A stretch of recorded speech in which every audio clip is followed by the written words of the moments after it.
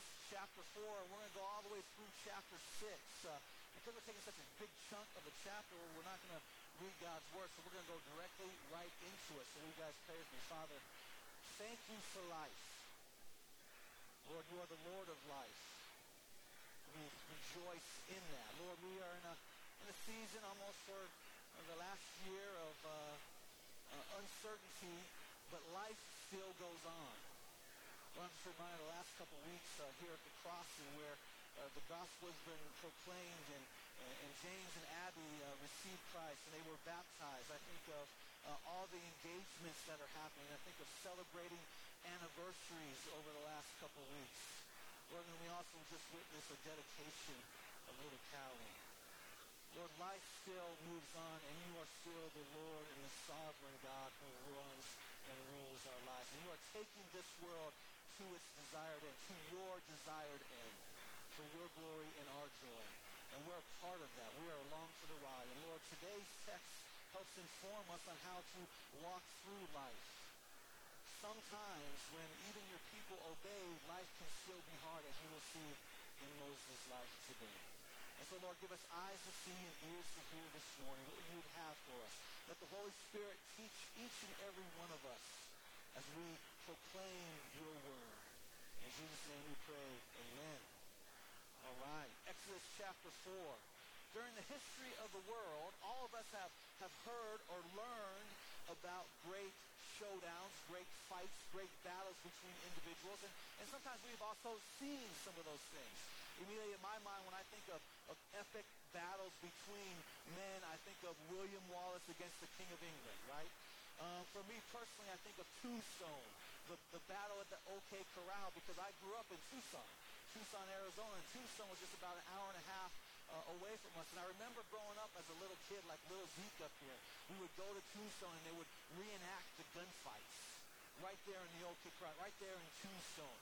And the guns were going off and people were getting shot and falling. It was just incredible. I think of, on a lighter side, I think of Batman versus Superman, right?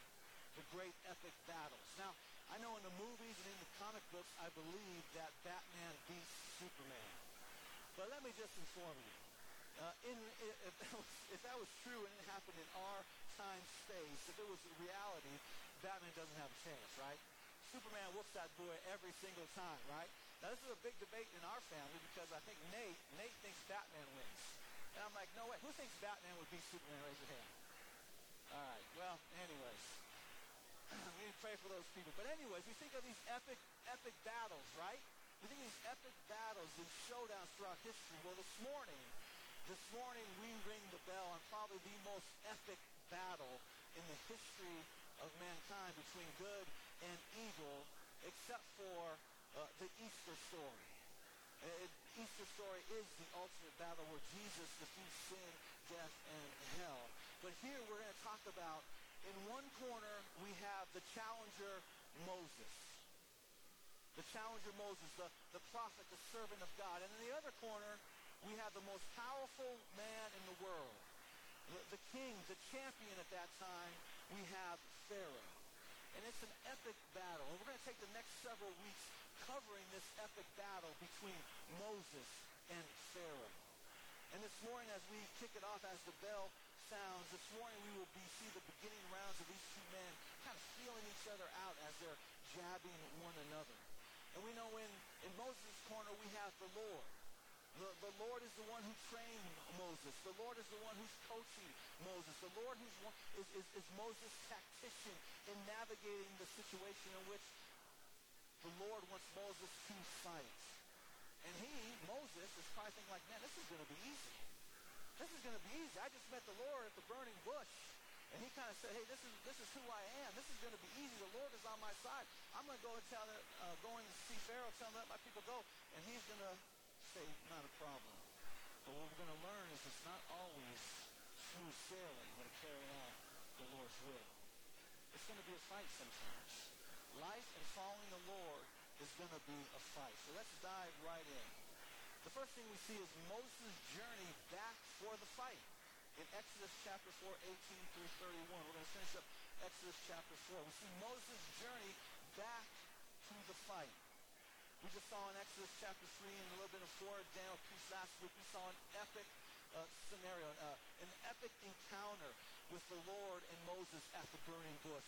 The Lord declaring who he is, that he is the great I am, the eternal one, the self-existing one, the all-powerful one. And he shows Moses and gives him miracles to prove his point. And then he tells Moses, hey, here's the fight plan. This is what's going to happen, Moses. And we see that Moses comes up with excuses on not to carry out that plan. These 5 excuses that Daniel touched on last week. But we see in the end here that Moses finally bows his knee and follows the Lord. And he starts to begin and walk his way back to Egypt. And a quick little side note. We know that Moses is the one who's writing Exodus. He wrote the first 5 books of the Bible. He's writing this. He's the author. And you remember in the beginning, in Exodus chapter 2, when he said Moses was born, he says he was a special child, right? A good child, a fine child. But then we also need, the last couple of weeks as we've gone through the story in these chapters, we also need to learn and should appreciate something about Moses. That he just doesn't put on the plastic exterior and shows himself to be a hero with no issues, do we? We see he also shares his deficiencies, his shortcomings as a man, as a leader, as a follower. We see that he was hot-tempered. We see that his immaturity as a leader. We even see him doubt the Lord right there at the burning bush. And so that should bring you comfort this morning. I know it brings me comfort because we see that the Lord called Moses not because he was perfect, not because he had it all together. No, Moses was a sinner just like us. In fact, he was probably worse than us. And yet, we should be encouraged because God handpicked Moses to carry out his will. And he does the same today for you and me. He sees you as his child, as his ambassador, with all your flaws, but he calls you to his son Christ. He's giving you a spirit. He's giving you a word so that we can go out and be ambassadors. So be encouraged by Moses in his life when he writes about his deficiencies as a human being. Side note kills. All right, in these last 13 verses of chapter 4, we're going to see 5 different interactions. But what Moses does, he just does a flyover. He doesn't fly. He doesn't give us much detail about this. So we're going to do the same. We're going to kind of do a flyover and just kind of pull out some main points in this section. That's what you do with narrative. Narrative is different than the didactic books like we have in the New Testament, like Ephesians, Galatians, where there's logical sequences. Narrative is a story. So what we want to do is mine out the high points of the story. What is God trying to tell us? And this is what we see in the end of Exodus chapter 4. First, in Exodus 4:18, we see that Moses does come down the mountain, and he goes to his father, Jethro. We see again Moses' obedience, where he asks Jethro, his father-in-law, but not only his father-in-law, his boss. He works for Jethro. Right? He was the shepherd of his sheep. And he asks him, he says, hey, I have a mission from God. And so after 40 years, he's asked if he could leave. If he could take Jethro's daughter, his wife, Zipporah, and leave and go back to Egypt and receive the graciousness of his father-in-law, Jethro. And he says, look, go in peace. And then we see in Exodus chapter 4, 19 through 23, we see that the Lord meets Moses on the journey to Egypt. He meets him and he asks him much needed information to comfort Moses as Moses is going down to Egypt. He tells him, hey, this is what's awaiting you. Because Moses, you can imagine, he's taking on his ride, he's riding his donkey with his family, and he's like, man, I wonder how they're going to receive me in Egypt. I wonder if the Pharaoh's still alive and there's still people there that want to see me dead. They want to kill me. And we see that the Lord answers him and says, hey, all that would seek vengeance on you are dead. So he's trying to comfort Moses as Moses having these thoughts going to Egypt. And then what the Lord does, he says, hey, Moses, this is what's going to happen. This is what's going to happen when you go to Egypt. And he tells him what's going to happen. You're going to go before Pharaoh. And you're going to do all these miracles. And you're going to tell the Pharaoh to let my people go. But I'm going to harden his heart. He's going to say no. He said, I want you to let Israel's my firstborn. They're my child. I am their father to them, and I want them to be free. And it says the Pharaoh doesn't do this, so there's going to be judgment on his firstborn. And so the Lord takes this and he says, but I'm going to harden Pharaoh's heart. Now this little section, we're just going to spend a brief time on it because we're going to spend a number of times talking about this. This whole phrase, hardening Pharaoh's heart, is going to appear 19 times in the next several verses. And there's always a theological debate that goes on between God's sovereignty and human responsibility. And we see it here. We see it here. And we're not gonna, dismiss you. We're not gonna come to all the answers. But let me just give you a couple little things about this phrase and how the Lord hardens Pharaoh's heart. It's used 4 different ways in these next 19 times we'll see in the coming verses. The first way it's used here, like, I, Yahweh, the Lord, will harden Pharaoh's heart. 3 times we're going to see that in the scripture. And then it's going to say that Yahweh will actually harden Pharaoh's heart. We're going to see that 6 times over the next several verses. And then it says Pharaoh's heart was hardened. We're going to see that 7 times. And then finally, the 4th way we see it is that Pharaoh hardened his own heart. And we see that 3 times. And so we see 16 out of 19 times. It seems like the Lord is the one who hardens Pharaoh's heart. Now, again, there's a lot of commentary on this, but Paul gives us probably the greatest commentary on this to answer that question between God's sovereignty and human responsibility is found in Romans chapter 9, where Paul brings up this very situation about the Lord as hardening Pharaoh's heart. And this is what Paul says. For this very purpose, I, the Lord, have raised up Pharaoh that my name and power might be great and known throughout the whole earth. And so that's the commentary. When we look at the story of redemption, everything always begins with the Lord and his plan, his sovereignty, the way he has ordained and orchestrated salvation and redemption. And here what we see is that he is the only king. He's the only king in heaven and on earth. He is the sovereign one. And everything from a 30,000-foot view on what's happening in the world at large, all the way down to individuals, he is the one who is ordaining our lives. And so that other quick note on this little section.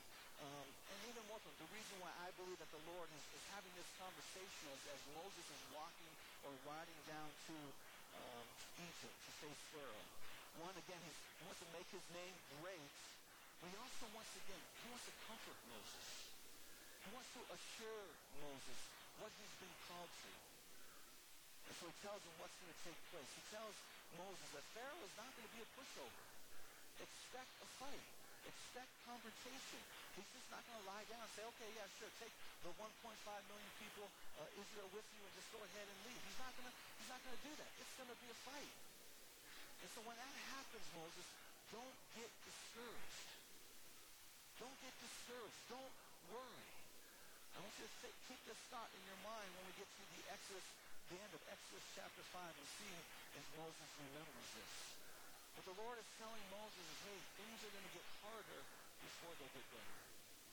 So that's the second encounter. Third encounter we see is in Exodus chapter 4, verses 24 and 25. And here we come to some of the most interesting parts in all of Scripture. Look at Exodus chapter 4, verse 24 with me. At the lodging place on the way, the Lord met him and sought to put him to death. That is Moses. Then Zipporah took a flint, a rock, and cut off her son's foreskin and touched Moses' feet with it. Surely you are a bridegroom of blood to me. And so he let him alone.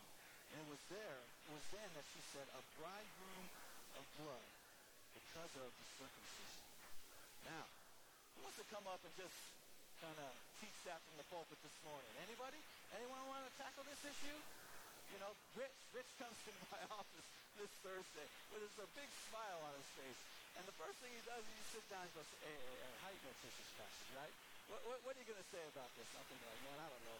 Maybe I should have gave this to our intern Chad to come up and preach, right? Maybe that's what I should have done.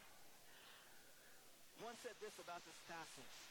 These verses remind us how shocking and strange the Old Testament can be.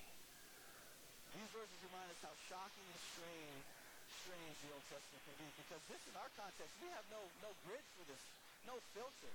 I mean, God, think about this. God just called Moses, just met him on the mountain, showed him who he was in this burning bush. You're going to do all these miracles, and all of a sudden it says, and the Lord sought to kill Moses? Like, what the heck? What is going on? Right? And then all of a sudden you have his wife Zipporah. What is she doing? What is she thinking? kind of explain this. Moses, again, as we know, was God's man. God called Moses to be the leader, to lead out his covenant people from Egypt. He was the ultimate ambassador. He was the representative of God here on earth. He was to lead his people. He was supposed to be the model of what it means to be a covenant partner, covenant leader in Israel. Not perfectly, but you should carry out at least the basic commands of what it means to fulfill the covenant. And the basic commands for what it means to fulfill the covenant, as we find out in Genesis chapter 17, is that you were married and you had children, in particular sons. The sign of the covenant is that you were to circumcise your boys. That is what you should do. That's like covenant 101 in the Old Testament. And if you disobey that covenant, Genesis 17:14 says this, play on words, if you don't cut it off, you will be cut off. Basically, it says, if you disobey, say you shall be cut off if you don't keep this. And so here you see Moses' firstborn Gershom not circumcised, and maybe his other sons are not circumcised. Therefore, the Lord was disciplining Moses because Moses was disobedient. And many believe it says that Moses was incapacitated at this point. He was basically thought with some kind of sickness or illness and literally laying on his deathbed because he doesn't act. The one who acts is Zipporah, his wife. She's the one who acts. She somehow puts two and two together. She somehow puts man, the reason why Moses is sick and dying is because he's in disobedience. Because he did not circumcise our son. So what does she do? She takes out a sharp rock. A rock scalpel. Think about that. Talk about an oxymoron, right? Jumbo shrimp, rock, scalpel. And she cuts off her son's foreskin. You think, well, that's crazy. But not only she does that, but then what she does, she takes the foreskin and she taps Moses' feet with it. In the original language, some say it's like she threw it at him, right? And you're like, what is going on? And the reason why she did that was probably to associate Moses as the one who was responsible for the act, because again, in the covenant, the man, the husband, the father was the one that's supposed to do that. And so immediately when this happens, it says that Moses' sickness left his body. In verse 26 says, and the Lord let him alone. And so, there's not much more to say about this except for this. You guys ready? Praise the Lord for Zipporah, right? I mean, thank the Lord for Zipporah. Can we give it up for Zipporah, right? I mean, think about it. Thank the Lord for a faithful wife. When her husband is walking in disobedience, she steps up to the plate. She answers the call. She intercedes for Moses. She does what Moses should have done. And the Lord honors that and blesses that. If it wasn't for Zipporah, the story of Exodus would be over right then. So praise the Lord for Zipporah. And husbands, if you have a wife like Zipporah, if you have a wife that fears the Lord, that has convictions to follow, and first and foremost, the Lord more than you. First and foremost, praise her. Thank the Lord for your wife each and every day. I know I thank the Lord for my wife each and every day because of her faith, because of her conviction, because of her willingness to call me out when I'm walking in disobedience. For her willingness to step in the gap for our family. Just like Zipporah did for her family. So praise the Lord for Zipporah. Men, thank the Lord for your wives that are faithful. It's a beautiful thing. And again, we just see Moses here. What is he doing? As an author, he's been highlighting since Exodus chapter 2 on how valued he has seen the women in his life and how he exalts them in the story of redemption. May we continue to do the same in our own homes and here at the crossing. Praise the Lord for support. Fourth and fifthly, we see this interaction again with Moses now with his brother Aaron. They're reunited after 40 years. They've been separated for 40 years, these brothers. And Aaron hears the call from the Lord. He obeys the Lord and goes and he meets Moses out in the desert. And you can just see Moses when they see each other. They grasp each other. They hug each other. They kiss each other. And you can see Moses like, man, Aaron, do I got some stuff to tell you, right? I got some stuff to tell you, and Aaron likewise. And so they have this moment together. And then Moses shows Aaron and tells Aaron what the Lord has told him. And he said, man, they go back together in tandem as these co-leaders of Israel to tell the elders. And the elders hear the story of what the Lord is going to do. And it says they worship. I want you to really not think and put yourself in their spots. They've been enslaved for 400 years to Egypt. Then all of a sudden, they get a word from the Lord. The Lord has been silent. All of a sudden, they get a word from the Lord saying, you are going to be the generation in which sees my redemption. You and I, we're going to be the ones that receive the covenant blessings and get to go and live in the promised land. You get to one. You're the generation I chose, and I choose to experience that redemption out of slavery and into freedom. Can you imagine the first time of those elders? First time is what they do. They worshiped. They were filled with joy. Can you imagine that feeling? Let me tell you something. You've experienced that feeling already if you're in Christ. You have experienced that love, that joy, that peace, that freedom if you have trusted in Christ as your Lord and Savior. Because this is what redemption is. The gospel redeems us, not so much from physical slavery, but from spiritual slavery. The Bible says that we are all slaves to sin outside of Christ. But when we see that we're helpless, when we see that our hearts are hard and they're dark, when we see that we cannot save ourselves, and we hear the gospel proclaimed and the good news of Christ, and what he has done for us in our life, death, and resurrection, and when we repent of our sins and we trust in him, what happens? Remember that experience. Freedom, joy, peace floods your soul. You know exactly what the people of Israel were feeling back then. I said, you get to experience in Technicolor, in 4K HD TV, because we get to look back and see that Jesus was our Savior, that he is the greater Moses, the greater Redeemer. So wow, what is our response? Our response is the same as theirs. It's to worship. It's to thank the Lord for what he has done in our lives.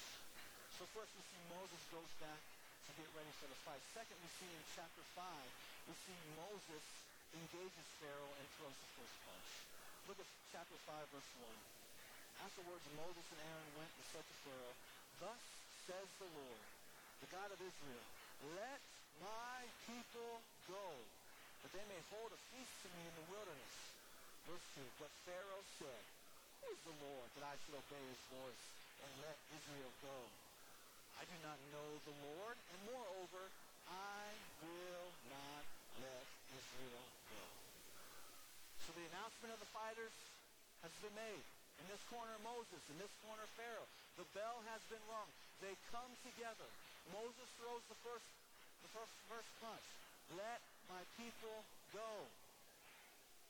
Doesn't face Pharaoh. Doesn't face Pharaoh. Pharaoh counters with, I do not know the Lord. And moreover, I will not let their people go. So Moses tries to counter again in verse 3. He says this, then they said, Aaron, the God of the Hebrews, I do not know this Lord. Well, he's the God of the Hebrews, has met with us. And notice Moses. Remember, Moses was pretty much a hothead. He had a struggle holding on to his temper in the past. But here we see Moses is polite. He's like, but Pharaoh, pretty please, right? He says, please, let us go. So you see, he's not overcome with his anger. He's controlled by the Spirit. He says, please, Pharaoh, let my people go. But Pharaoh, what? He'll have none of it. He'll have none of it. In fact, it ticks Pharaoh off. He gets more annoyed to the point that he starts to add more burden. He wants the people to fulfill their role, to fulfill their work. In fact, this situation is taking them away from their work. So therefore, Pharaoh adds more work, more burden, more trial to them. In verse 9 it says, let heavier work be laid on the men so that they may labor at it, and pay no regard to these lying words of Moses and Aaron. And in fact, I'm just gonna make it even worse for the children of Israel as they're building these bricks. What I'm going to to do is you need to keep the same quota made, but I'm going to take away the straw. You now have to go on your own and grab the straw. The straw was kind of like the adhesive. It was like the binding in the bricks. That was what would keep the bricks together, was the straw. Pharaoh's so ticked off. He said, now I'm going to increase your labor, but I'm going to increase your labor by making it an impossible task. You got to go get your own straw now. And this is like impossible. This is not going to happen. And this would be like IHOP, the cooks in IHOP having to go find their own pigs so they can have bacon to cook for you guys, right? This is going to be like Chick-fil-A, right? Make your own sandwiches. The employees are going to have to go find their own chickens. Because I'm getting that. Oh, man, that's funny stuff right there. But it's also intense. It's an impossible task. And to the point in verse 12 it says that they couldn't even find the straw, so they used stubble. They used stubble as the binding agent for these bricks. One cool archaeological fact here is in Exodus chapter 5. In 1908, some archaeologists found the city of Pithom. Pithom, as we know, in Exodus chapter 1, one of the cities that Israel built, Ramesses and Pithom.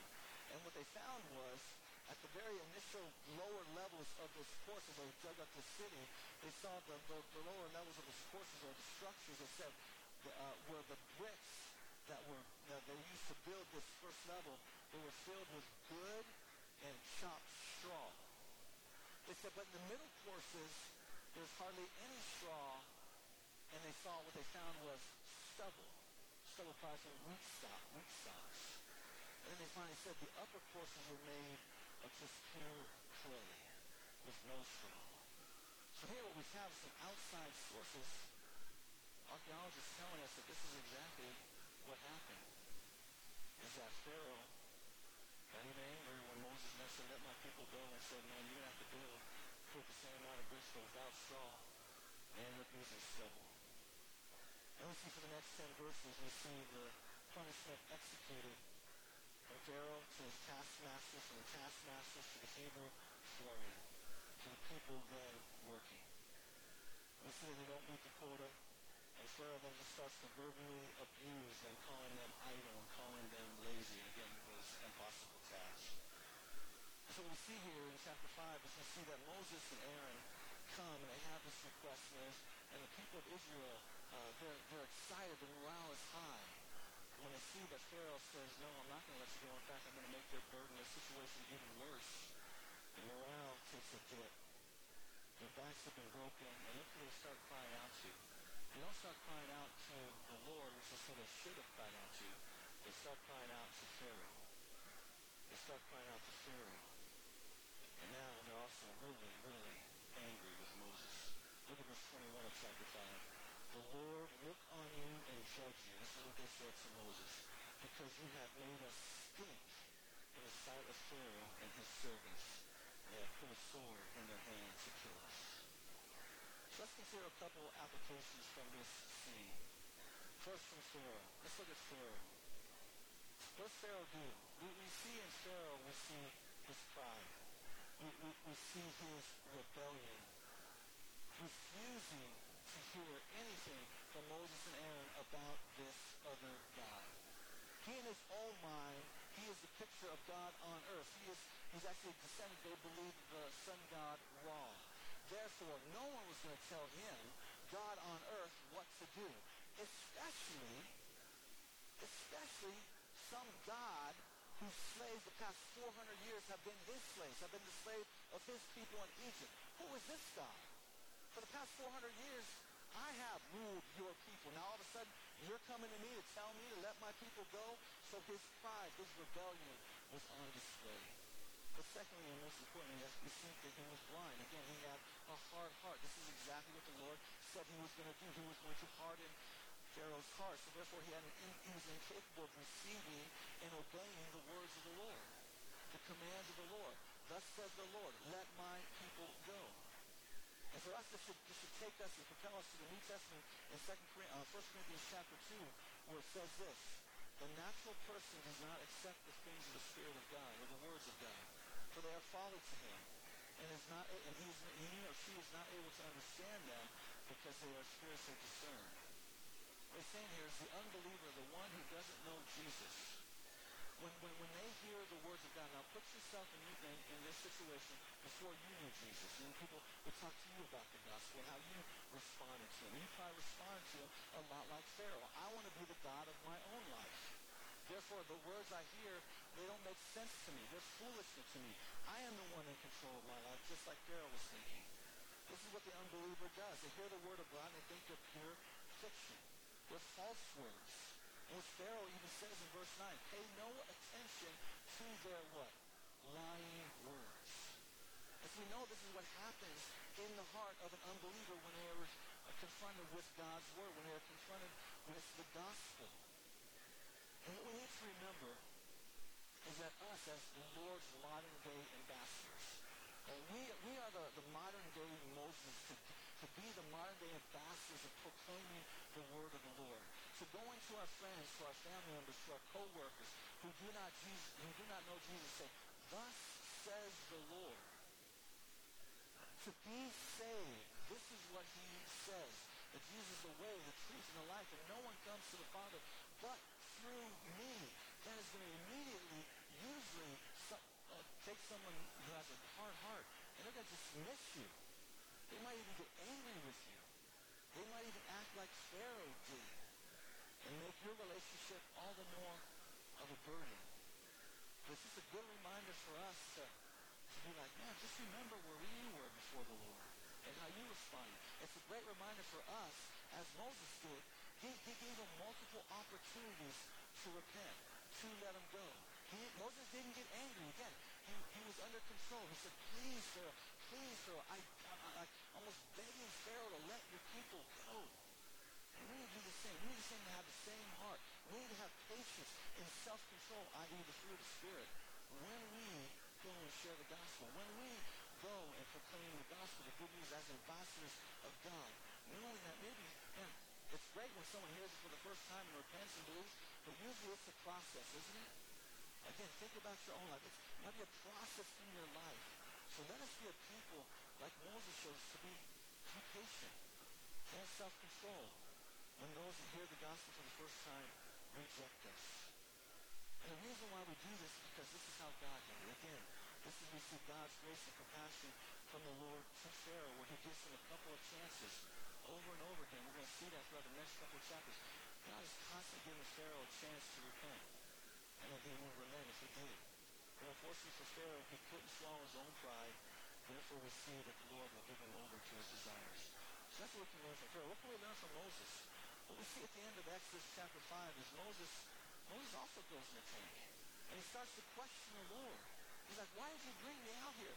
I thought it was going to be easy. I thought I was going to go to Pharaoh. I was going to do the miracles. I was going to say the words. And Pharaoh's like, yeah, yep, let your people go. But that's not what happens. Look at Exodus 5:22. This is Moses. Oh Lord, why have you done evil to these people? Why have you ever sent me? For since I came to Pharaoh to speak in your name, he has done evil to these people, and you have not delivered your people. So what do we see from Moses? We see that Moses, again, this application that even when we obey the Lord, it might not always be smooth sailing. The Lord might be also doing some other things. He first might make the situation actually a little harder. He might make the valley a little deeper before he brings us up to the other side. And again, remember what the Lord told Moses in Exodus chapter 4. He said, this is exactly what's going to happen, Moses.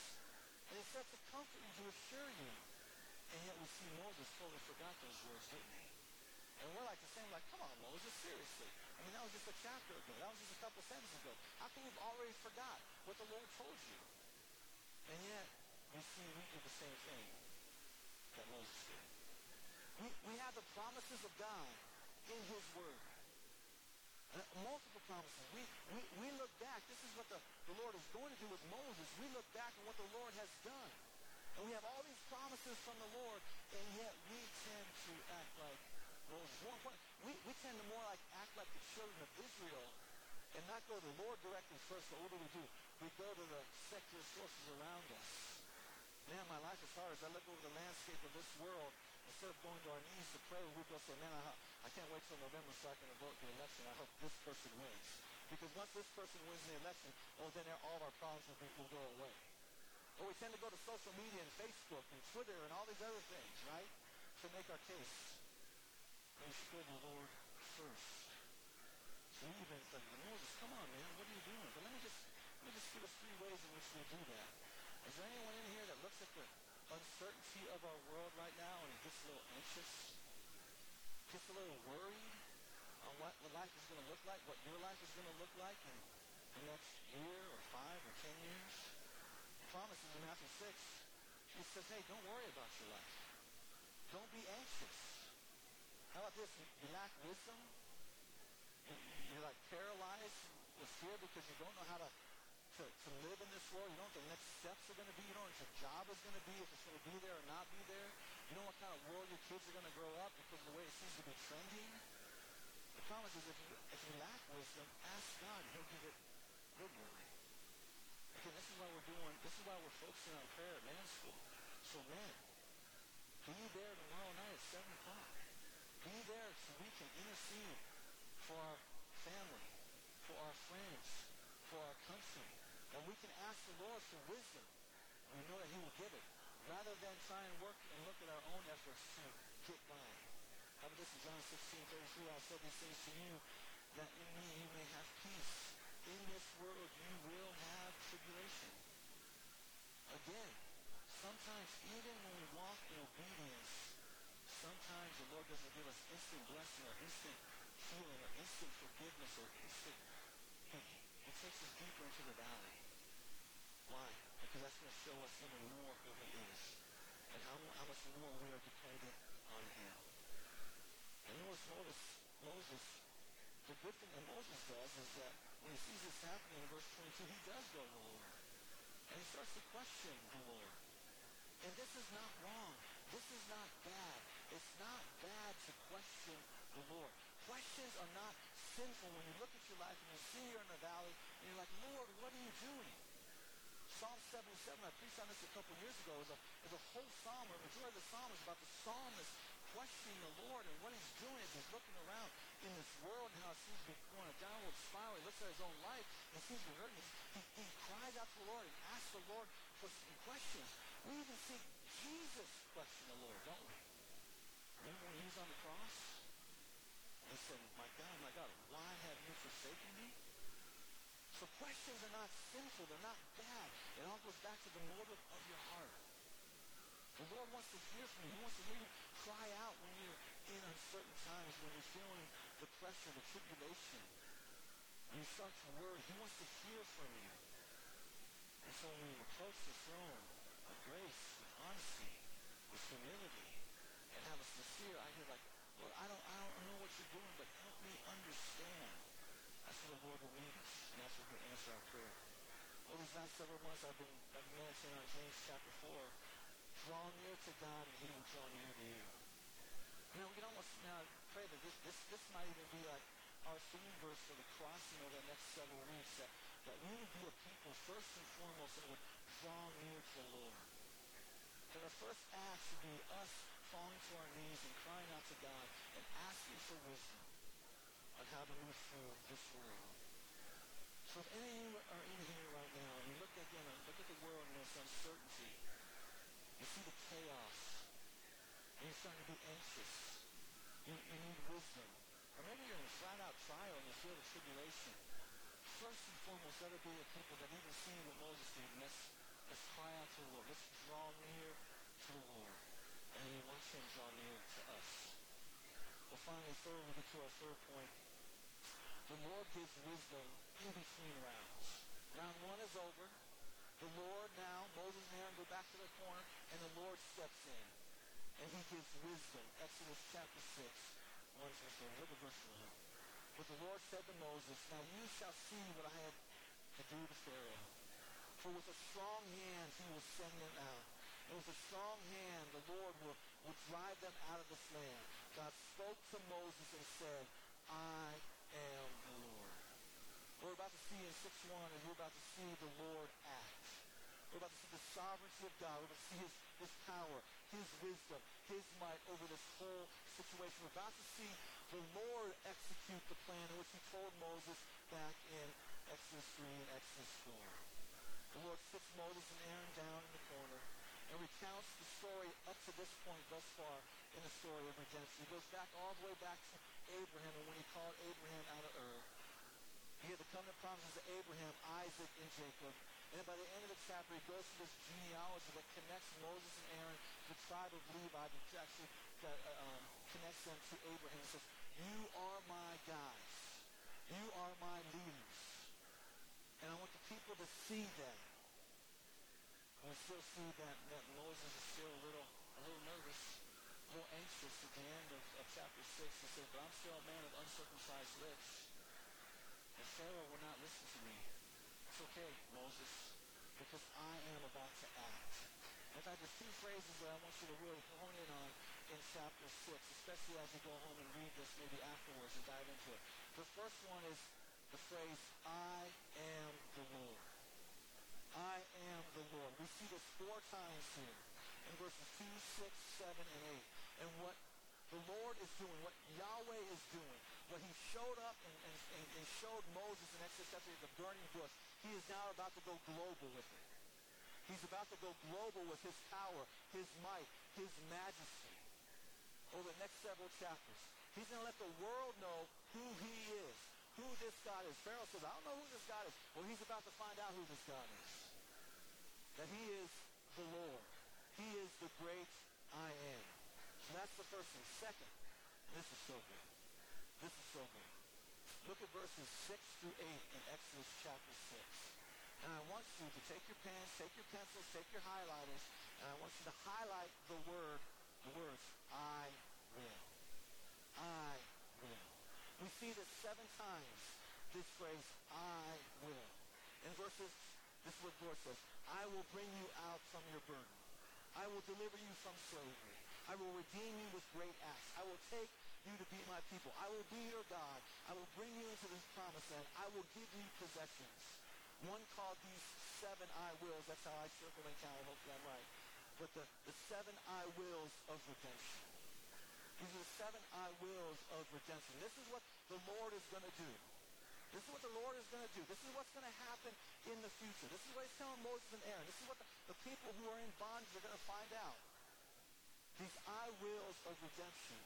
This is what Israel is looking forward to. But here's what's amazing. These I wills are connected to us. There are I wills. These I wills of salvation are Israel's story, but they're also the church's story. The story of redemption. This is not only Israel's history of what's going to happen, but this is our history of those who are in Christ. These I wills are the beginning of redemption, the beginning chords of the song of redemption, pointing forward to the church and what Christ will do. How Christ will fulfill it. So this story, these I wills, are our story. I love how one put it like this, one put it like this.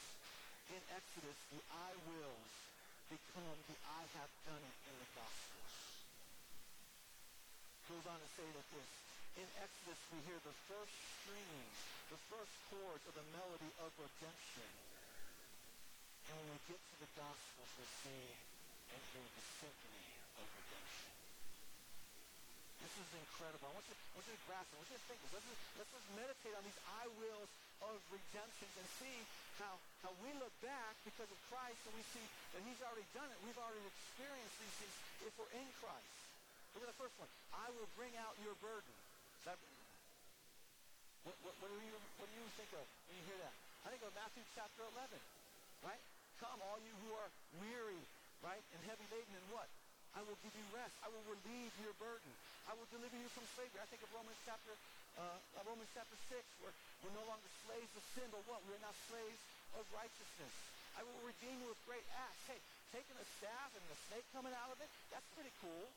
When you take the Nile and it becomes a river of blood, and that's pretty cool. A bunch of frogs and locusts and stuff, you know that? Okay, that's pretty cool. But it doesn't hold a candle to the resurrection of Christ, does it? Is there any greater act than the resurrection of Christ? I will redeem you with great acts. He redeems you with the greatest act of redemption in the resurrection. I will take you to be my people. 1 John chapter 3, see what kind of love I have given you that I should call you the children of God, as such you are. You and I are the children of God. And then you have these, I will be your God. That's linked with First John 3. These last two, I will bring you in the promised land. I will give you possession. These are almost an already and not yet. These promises are true, but we, like Israel in this place, we're kind of looking forward to this time, to this glorification when he brings us into the new heavens and the new earth, where he gives us the new possessions. That's when he gives us the mansions that are waiting for us in heaven. These are the I wills of redemption for Israel. And for us, it's what the Lord has already done. As we look back. Incredible promises. Incredible truths. And again, the emphasis here is of the sovereignty of God in redemption. In Scripture, it's always what the Lord does in our lives. It's not what we can do.